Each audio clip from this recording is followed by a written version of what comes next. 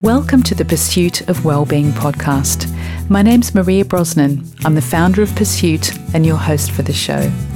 This podcast is dedicated to providing wellbeing information, inspiration and support for teachers, leaders and school staff around the world.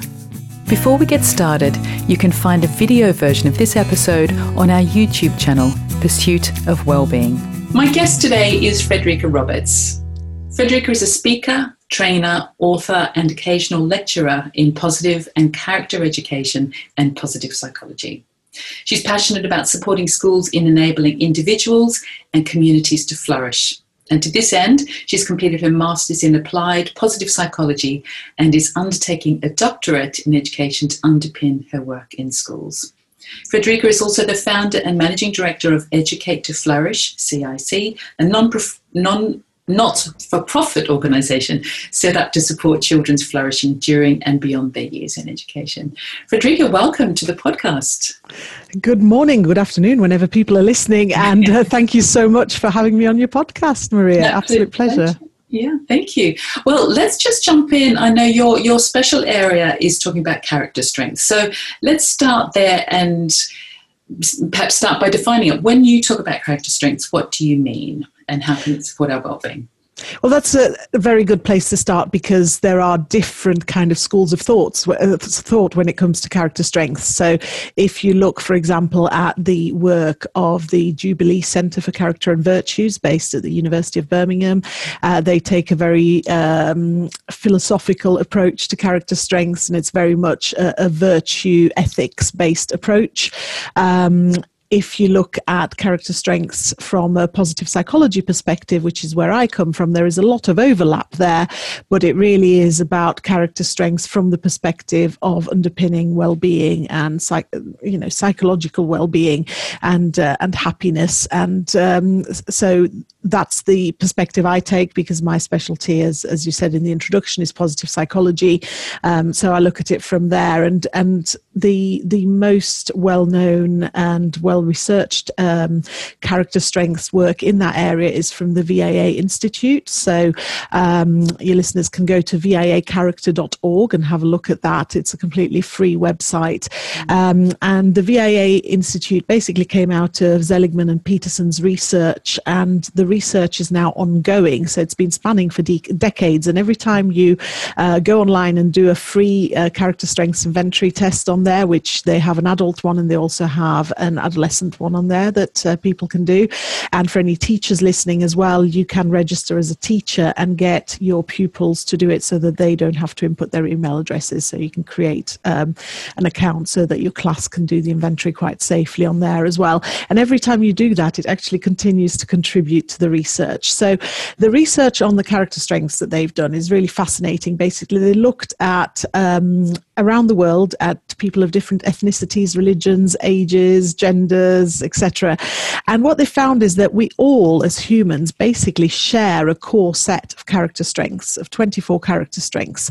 And what I find really interesting when I talk to children in particular about character strengths in schools is that as soon as you say to them, what are your character strengths, they go to what am I good at? So they start talking about, well, I'm good at football, or I'm good at reading, or, quite often they go to what am I not good at as well. So I'm rubbish at maths and all of that kind of thing. But actually character strengths are so much more than that. They're not what am I good at? They are who am I?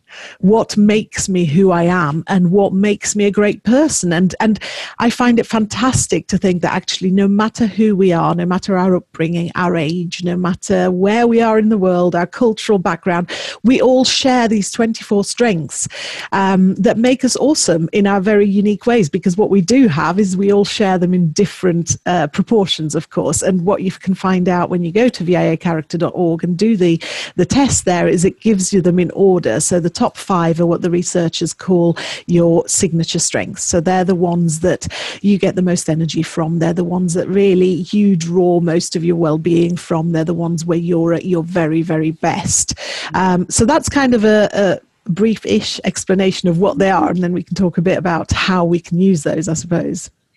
I think it would be great to get some, just even some of them. I don't expect you to list off all 24, and we will have links to when you say, is it VIA? Yes. Yeah, right. So viacharacter.org is the website that you can go to, and they are all listed, of course, with descriptions. But yeah, examples would be things like leadership, for example, is a character strength, teamwork, one that is a bit of a mouthful, but appreciation of beauty and excellence.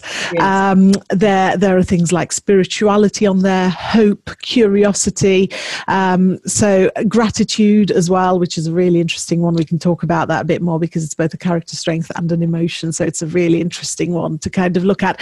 But there's 24 on there, and they're grouped. So you have, for example, one group would be temperance, and the temperance group has forgiveness, humility, prudence, and self-regulation in there as character strengths. So what they've done is they've kind of lumped some of them together so that you can look at them as a group as well. And for each group and for each strength, the website gives you some examples of, what they are, how you might see them displayed in yourself and others, and also some simple ideas on how to work on those. But again, that's something that we can talk about obviously during this podcast as well. Yeah. Well, that seems like a good place to start, because you might think, as you say, and it's very interesting that we can often look to our weaknesses when asked about our strengths. I don't know, what is it about our conditioning that we can see what we're not so good at and what our weaknesses are? But what about somebody that might think, oh, I would love to have more an appreciation, the appreciation of beauty and, how did you describe excellence? And excellence. Oh, I'd love to have more of that in my life, but I just don't have it. Is that something that people can develop? So each of these 24 strengths, is it something you can develop more in yourself, or you just have your top 5 or your top 10? How does that work? Can you develop them yourself? Yeah, absolutely, you can. Now, from a positive psychology perspective, I would always say, it's a really good idea to focus particularly on the ones that are, remember, we've got them all. So even if somebody doesn't feel that they have a particular strength of appreciation of beauty and excellence or creativity, I always used to say that, and a former colleague and still very good friend of mine that I've done a lot of strengths work with and co-authored a book with, used to say, stop saying that you're not creative. You write books, you develop workshops, why do you say you're not creative? And so I stopped saying I'm not creative. What I do realize is I'm not particularly artistic, but there are other ways to be creative. So we all have them. We all have the strengths, but of course it might not be somebody's signature strength. So there is a lot of research that shows that if you particularly hone in on some of your signature strengths and work on developing them, for example, one activity is find 7 new ways to use one of your signature strengths in over 7 days. So you use one of those new ways every day for 7 days. That can actually improve happiness and even reduce symptoms of depression for up to 6 months. So it's a very powerful activity to do. There's probably less research and evidence to say that if you work on your less strong strengths, that's going to give you quite as much benefit. But of course, you might want to develop certain strengths. And as parents and teachers, we may want to occasionally encourage our children to develop certain strengths, such as, for example, self-regulation might be quite a good one. So of course, we can develop certain character strengths. And it's just a case of deliberately focusing on those. So just like you can choose a signature strength and find 7 new ways to use it in 7 days, you can do that for any of your strengths. So it's a really fun challenge to set yourself or to set somebody else, and you can do that particularly well if you're in a school setting as a bit of a competition, as a class. Let's find the most interesting ways to use certain strengths, and over 7 days you just practice 7 new ways of developing that strength. So if you take appreciation of beauty and excellence as an example, it can manifest in so many different ways. Appreciating excellence might just simply be noticing that somebody's done a great job with something. That's a way of appreciating excellence. So one thing could be that one day you're really going to look out for somebody doing things well, and having really practiced the skill of doing something well. And then when you spot that, you go, oh, Paul, I've noticed you've particularly worked hard at that skill. And it could be, that a classmate has worked really hard on their sentence structure, for example, in primary school when they're doing their writing, and you can just spot that even as a classmate. If you're working together on stuff, you might be, I know it's quite difficult with social distancing, but I'm sure teachers will still have ways to get kids to share each other's work, to help each other out and all of that kind of thing, even if it's electronic means. So you can look at someone's work and go, I noticed that you've really worked hard on perfecting your sentence structures and your use of clauses, and that's really shown here. And I think that's a really great way that you've written that sentence. That's appreciation of beauty and excellence. And I think you can apply that beautifully across colleagues. Absolutely. To acknowledge each other for the work, especially when, people are going above and beyond at this time anyway. So it feels like a great way to acknowledge that in your colleagues. Absolutely, and it's something that we can do, and it's a case of developing the habit to use this kind of language, So yes, certainly with appreciation of beauty and excellence, there are lots of opportunities to recognise excellence in colleagues when they're going above and beyond, as you say. And it could even be something as simple as, a lot of teachers at this time of year will have been normally, under different circumstances, doing an awful lot to make their classrooms look beautiful, particularly in primary schools, getting all the displays ready. And of course, we have so many restrictions on that, but I'm sure there are a lot of teachers out there that, despite the restrictions, will have done everything they can to make their classroom a really welcoming environment for themselves and for their students, whatever age they are. So that can be recognised under appreciation of beauty and excellence as well. It can sometimes be as simple as saying, I love your new face mask. That's really snazzy. I was in a Zoom meeting yesterday with other educators, and one of them had a fantastic, sparkly, multicolored face mask, and I was like, wow, I love that. That's appreciation of beauty and excellence. But of course, there's all the other strengths as well. So, and you mentioned earlier on something about, how we find it quite difficult to recognize strengths in ourselves. And that is, yes, I don't know what it is about. I think we're kind of hardwired to look for negatives anyway all the time in life, and we kind of apply that to ourselves, sadly, as well. I found it quite interesting whenever I've done workshops on character strengths with school leaders particularly, and you're asking them to identify their top 3 strengths, and they're looking at all these beautiful strengths cards, and they're trying to find, and I go around the groups, and so often the one card that none of these head teachers, academy trust leaders, etc., are picking up is the card for leadership.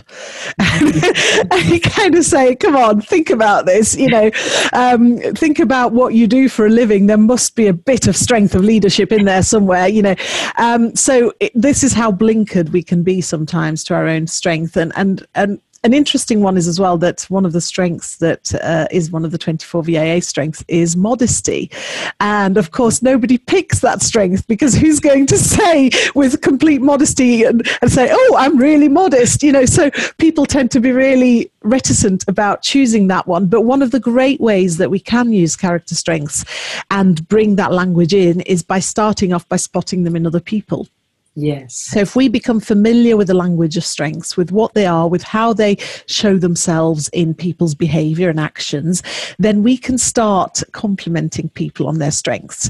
And it really is just about starting that, that conversation. Somebody, particularly at this time of year, not this time of year, at this time, people might be showing a lot of hope. This is a very challenging time for so many of us, and yet we're all showing up and turning up and doing our jobs, and so many teachers are doing fantastic work. So just sometimes saying, I notice how even when things have been really rubbish and really challenging, you've never lost hope. That's a great way to spot that strength in somebody. Gratitude is a great one that we can demonstrate and spot in others. There's so much research that's gone into how, for example, writing down 3 good things at the end of the day is very powerful.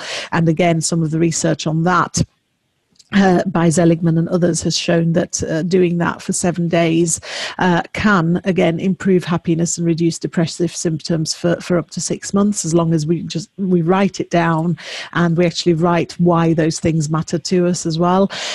So we can do that for ourselves, and we can also spot that in others. You know, if somebody's always saying thank you, always going out of their way to notice and appreciate the support of others, we can sometimes pay that back as well and say, you know, I notice that you're always saying thank you to people, you're always showing appreciation, and I just want to pay that back to you and say I appreciate that about you. That's a very simple. I think people sometimes feel a bit awkward about using that kind of language, but the more we do it, the easier it gets, as with anything. Yeah. And you said earlier that gratitude is interesting because you see it as an emotion and a character strength. Just explain a little bit more about that. Yes, gratitude is one of those things, you know, we can practice it deliberately as a strength. So we can deliberately write down things that we're grateful for, things that have gone well. We can deliberately pay more attention to showing appreciation to other people for things they do, in the language that we use, in the things that we do. You know, there's lots of little gestures we can have to thank people.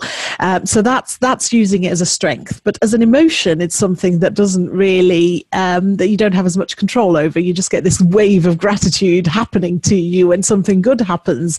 And it's a wonderful positive emotion. And there's a lot of research into positive emotions by Barbara Fredrickson and how important they are for our well-being.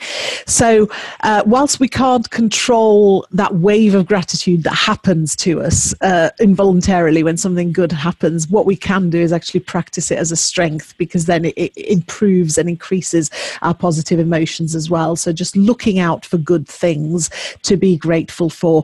And that kind of going slightly into that research of positive emotions, it starts what Barbara Fredrickson would refer to as this positive upward spirals of positive emotions. So if we start practicing things that give us positive emotions, such as gratitude, then we experience more gratitude because we're getting more and more positive emotions, and it kind of goes up and up and up. So it's a really wonderful feeling to practice that. But that's what I mean about the difference. It's something that, you know, as an emotion, it just happens to us. When something good happens, we just feel it, and that's not something we can prepare for. It's wonderful when it happens, but we can artificially induce that by practicing it as a strength. We absolutely can. And I like the gratitude journal, writing down the 3 things that you're grateful for in your day. And I find if I really try to put myself, like replay the video in my mind of those things happening and re-elicit that emotion, it does bring it back. And as you say, it builds on it and builds on it. And it does help really make balance with the challenges in life when we focus on those more positive. I'm always cautious about calling them positive emotions because it implies that difficult emotions are negative, and so I'm always a little bit cautious about that language. Can you talk more about that? How you see the difference between emotions that are, we'll use the words positive and negative, but you know, perhaps more comfortable or uncomfortable. How do you see those? Yeah, I look at it very much from the perspective that, you know, when we use positive and negative in the context of emotions, it's really just it's not about saying some are good and some are bad. It's about how they make us feel. And so from a psychology perspective, it's really just, you know, positive emotions are the emotions that make us feel great. I would say they give us energy, but sometimes it's not about energy, because actually some negative emotions can be very energetic as well. And, you know, if you take anger, for example, I find anger a fascinating emotion because we tend to associate that with being a negative emotion. You know, it makes us feel tense, and it can be a very, very energetic emotion. But equally, actually, anger can be a very positive emotion if it spurs you on to take action on injustice. So emotions are never just one or the other. And one of the activities I love to do with older children or with teachers is to actually put up a grid where you have basically a vertical axis that has high energy and low energy. So high energy at the top and low energy at the bottom, and then positive on one side and negative on the other. And to try and identify as many emotions as possible. I sometimes do it just by going through the alphabet and let's just come up with, as you know, an emotion for every letter of the alphabet, and then trying to position them as to where they fit on that grid. And what's actually really interesting is not so much where they end up, but the discussions around that, because then you start having conversations about, well, this emotion could be over here, but it could also be over here, depending on how you're experiencing it. So when I talk about positive and negative emotions, it's really just about how they make you feel. And the research on that from Barbara Fredrickson, it's not about saying we shouldn't experience negative emotions. Emotions are there for a reason. They're there to alert us to how we're feeling, and we just need to feel them. And we need to, one of the best things we can do for ourselves as adults and for children that we work with is actually to give ourselves the vocabulary of emotions so we can express what it is that we feel. Are we furious, or are we just a little bit miffed? Are we ecstatic, or are we just a little bit, oh, that's interesting that happened?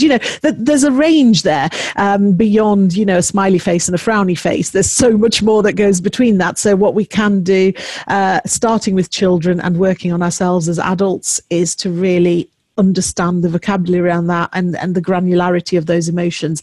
But in terms of the positive emotions, what the research is showing is that actually, if whatever else is happening and whatever else is making us feel negative emotions, if we can do activities to experience more positive ones than negative ones, then we start to experience what Barbara Fredrickson calls the broaden and build effect. So we're broadening our horizons. We become better at relationships. We start noticing more opportunities. We become more creative. We're better problem solvers. All these things are actually, as teachers and also for our students, are really, really important, as well as for anybody in life, really. And we're building our internal resources, such as resilience, for example. And then we experience those upward spirals of positive emotions. So the more we do stuff to experience positive emotions, the more of them we will experience. So it becomes a self-fulfilling activity, really. It just grows and grows. And there's also a little element there that she's added to the research at a later stage about the undo elements. So things like cortisol that build up in our system when we're stressed over a prolonged period of time and there's no outlet for that, that can actually impact on our immune system, on our physical well-being, our ability to fight simple things like coughs and colds, etc.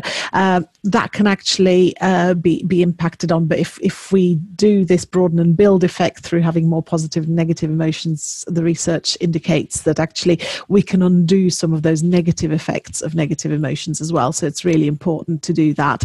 But yeah, all emotions have their place. It's just about the balance between them. So if we're going through a really rubbish time, we might just have to work a little bit harder at putting more positive stuff in, and it can be really simple stuff. So gratitude, as I say, any sort of strengths work can be really powerful. So spotting strengths in others, spotting strengths in yourself, focusing on certain strengths that you want to develop more and actively using them more. All of these things will increase your positive emotions and therefore have that benefit on well-being. But it can be something as simple as, even when you're in a virtual environment, making eye contact with someone and smiling. And when we are working in a world now where in corridors in schools we're going to be wearing face masks in senior schools, for example, that eye contact is going to be more important than ever. If you're crossing the corridor at a 2-meter distance from somebody and all they can see is your eyes, then really make that eye contact in that little moment. It's what Barbara Fredrickson calls micro moments of connection, and we can do an awful lot of those. It's just about sharing these tiny, tiny little moments where we just connect on a real one-to-one level with another human being. And that can be when we go into a shop and, there might be a screen between us and the checkout assistant, but we can still connect. It's just a hello. It's just asking somebody, how are you? And listening to the answer, really listening, all of those things. Yeah. And I love that. The micro moments of connection are increasingly more important, aren't they? Because there are so many physical barriers in between us that we're not used to. And it could be almost instinctive to withdraw from that and feel that somehow there's a threat. And especially in the school environment, it feels critically important to keep that connection and to keep, especially young people, but all of us across all staff, to feel safe and connected. And we're going through this together. You're not alone. And those micro moments, I love that, of connection and just checking in with people, smiling. Smiling, isn't that the most interesting signal to send to somebody that's okay? Yes. You know? Yes, and even when you're wearing a face mask, you can see a smile in the eyes. Yeah. A genuine smile is a whole face activity. It's not just the mouth. So wearing a face mask doesn't stop the smile from being transmitted. Yeah. And I think that's what we need to remember, you know, that we can still connect with people despite all the restrictions we have at the moment. And I think going back to the whole idea of strengths, there is so much we can do as a whole school staff to maybe even formalize the recognizing of strengths in each other. You know, why not create a virtual board that we contribute to of everybody's strengths, so that we know what strengths we have between us, you know, and when you have days when you think, oh, I don't know if I can do this, you know, this is so hard, you can look at that and go, wow, look at all the strengths we have between us, you know, and you can make connections between them. You can look at ways that you've demonstrated them. So this virtual mural can grow and grow and grow in terms of showing all the different ways that we're putting those strengths into action as daily reminders that actually, no matter what life throws at us, we have incredible resourcefulness within us. And when we work together as a team, that resourcefulness just multiplies, and we are able to overcome whatever this throws at us. Yes, that's wonderful. It's a wonderful way of looking at it, because leaning on each other a little bit, and I don't mean kind of collapsing into each other's arms, that's not what I mean at all, but having this shared language of strengths, then you've got a framework for seeing where perhaps if you're feeling, even using the word hopeless, one day you're just feeling like you just don't have the strength to go on, but you know that somebody is that optimistic, hopeful person, just reaching out to them can be a lovely bridge to build and to connect, and can give you that support that you might be needing in that moment. It's a lovely way of looking at it. Absolutely. If you know who the people are whose signature strengths are things like hope, then just having a conversation with one of those people can lift your day and renew your strength of hope. And equally, you know, some days we might feel really grotty and not feel particularly kind or kindly inclined. And we notice that in ourselves. So seeking out the people that we know are naturally very, very high on kindness as a strength can just give us a little bit of a boost again. You know, it rubs off all of these strengths, you know, like all things. We mingle with people, emotions, strengths, all of these things rub off on each other, and it works in person, and there's been plenty of research to show that actually emotions rub off on social media as well. So you know, we can really use that to, once we understand the language of strengths and the power of and the framework of them, we can really seek out interactions with people that support the strengths that we are looking to build at that particular point as well. Yeah. And do you have the list of strengths? I see you referred to a little bit earlier when you looked at temperance, the group of temperance. Do you have them to hand that you could just read the list that you could share with our... I just jotted down a few, but if you give me 2 seconds, I will have. So... And don't worry if it's not. We can. I've got them. I've got them here. Okay. So your 24 strengths are so appreciation of beauty and excellence. These are alphabetical on the VIA site. So appreciation of beauty and excellence, bravery. We certainly need a lot of that at the moment, I think. Creativity, certainly need to be pushing that one to come up with creative solutions to make our schools both safe and still fantastic environments. And I know that there's lots of that going on. Curiosity, I love that one. It's one of my signature strengths. I just like to say I'm very nosy. And it's great because now I can say it's great. It's a character strength. Just embrace it. Fairness, forgiveness, gratitude, honesty, hope, humility, humor, judgment, kindness, leadership, love. That's I think usually it varies from time to time, but usually it's my top signature strength. Love of learning, perseverance, perspective, prudence, self-regulation, social intelligence, spirituality, teamwork, and zest. And I love that one. Zest. What a great word. Absolutely. Zest, vitality, energy, you know, and we all know people who are full of zest. And the interesting thing with strengths, actually, it's probably worth mentioning because they are great, but it's really important important to sometimes also think about overuse of certain strengths, because we've only talked about practicing and developing them, but sometimes, and zest made me think about that, because, as teachers, we might all know kids that are full of zest, but sometimes, it's time and place, and we might just need them to tone that zest down a little bit. And I've found that very interesting over the past few months, as I've had some really interesting conversations about strengths with my daughter. And actually, we started talking about strengths in people we love and strengths in people we love, but that sometimes irritate us an awful lot. And what we realized talking about that is that sometimes the very reason why we might find some people really annoying is because they're overusing certain strengths.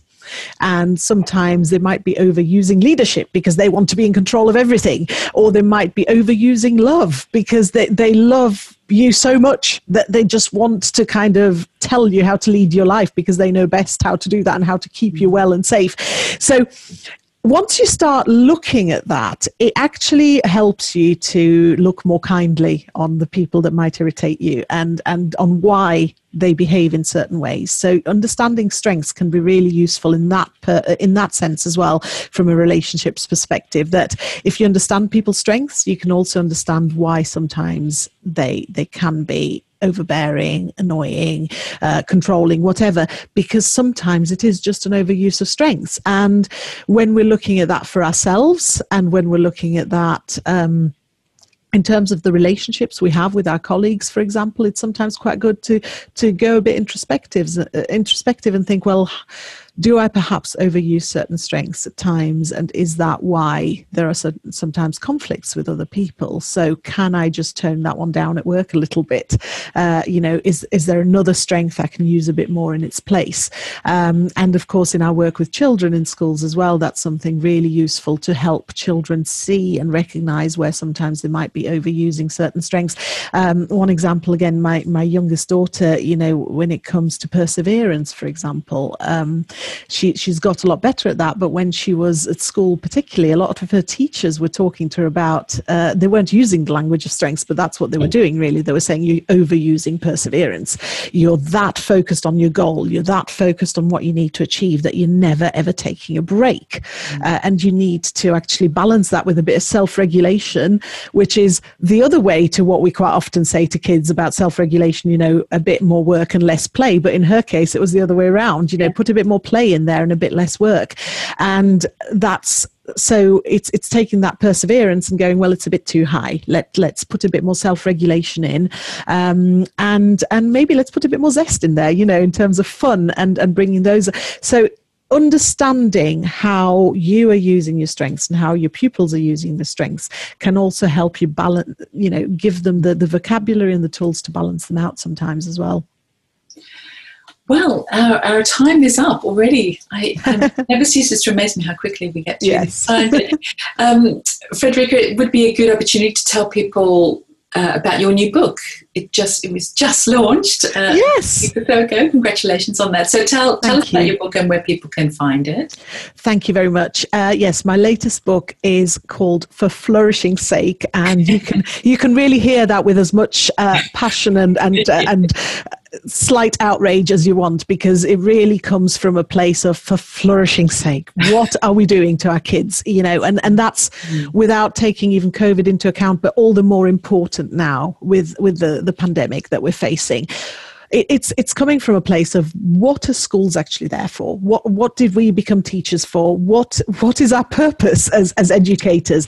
And I think that many of us would say that our purpose is not just to come out with grades at the end of it for our kids. It's about educating whole, flourishing human beings that can function well and thrive in the world whilst they're at school and also beyond that. And it's not just about the kids either. It's about everybody associated with the school environment. So it's the teachers, it's all the staff in school, it's the parents, it's the wider community around school. So what I did with that book is basically I looked at, I took my model of whole school positive education that I developed during my master's to look at sort of some of the key elements that are required. And as I interviewed educators from all over the world, I drew out the stories around that and noticed that indeed those elements were actually present all over the place in practice. And I wanted to show that you can really focus on well-being whilst, of course, making sure that the academic stuff is there and is rigorous, because the two go hand in hand. But I wanted to make sure that you can do and have this focus on well-being no matter what kind of school you are and whereabouts in the world you are. So it's not just primary schools, just secondary schools, or just, as quite often that's been seen as being the case, because that's where a lot of this kind of movement on positive education started, which is very high-end independent schools. But I've shown in the book that actually it's happening all over. It's happening in tiny little rural schools in Oxfordshire. It's happening in schools that are really strapped for cash, massive 3-form entry primary schools that are strapped for cash. It's happening everywhere, and it's happening across all sectors. And I've even shown some examples of higher education to show that really it is the whole age range. So what the book does, hopefully, is give you lots of ideas of bringing in whole school well-being and positive education, but also the lots of little ways. So the lone teacher that brought in a kindness project on his own and transformed kindness in his school. So it's all the big and little ways that you can do that. So it's called For Flourishing's Sake, and it is available everywhere. It's at all the major book retailers all over the world, really. So wherever you like to buy your books from, you'll find it, both ebook and paperback. Wonderful. And you make a really important point there when you said what one teacher can do by introducing a small, talking about kindness, or bringing in kindness project. So for people who are watching or listening to this podcast, they might be thinking, what can I do in my school environment? Well, you can actually have a big impact by following some of these things and introducing some of these ideas into your school. So absolutely. I really love that message that as an individual, you can have a strong influence in your school. Definitely, because quite often we can feel powerless if we're not in a position of making the decisions. Yeah. And even if you are a decision maker, you might think, well, I don't have the time, the resources, whatever, to do everything. But do something. Doing something is better than doing nothing. I mean, yes, it's wonderful when you're in a school that's being built from scratch, built on positive psychology and character education, and you can do it from the ground up. But not everybody, and in fact, many people aren't in that position. But actually, you can start with little initiatives and just grow it, and it has a snowball effect. Wonderful. Frederika, where can people find you? There's lots of places they can reach out to you. Yes, I'm all over social media. So the Twitter account I'm mostly on is my personal / professional one, but as opposed to one associated with one of my businesses. So that's Frederika_R. But you can also find me if you go to happiness-speaker.co.uk. That's my website, and you'll find all my details. And my not-for-profit, which is Educate to Flourish, is educatetoflourish.org.uk, and you'll find all my details on there as well.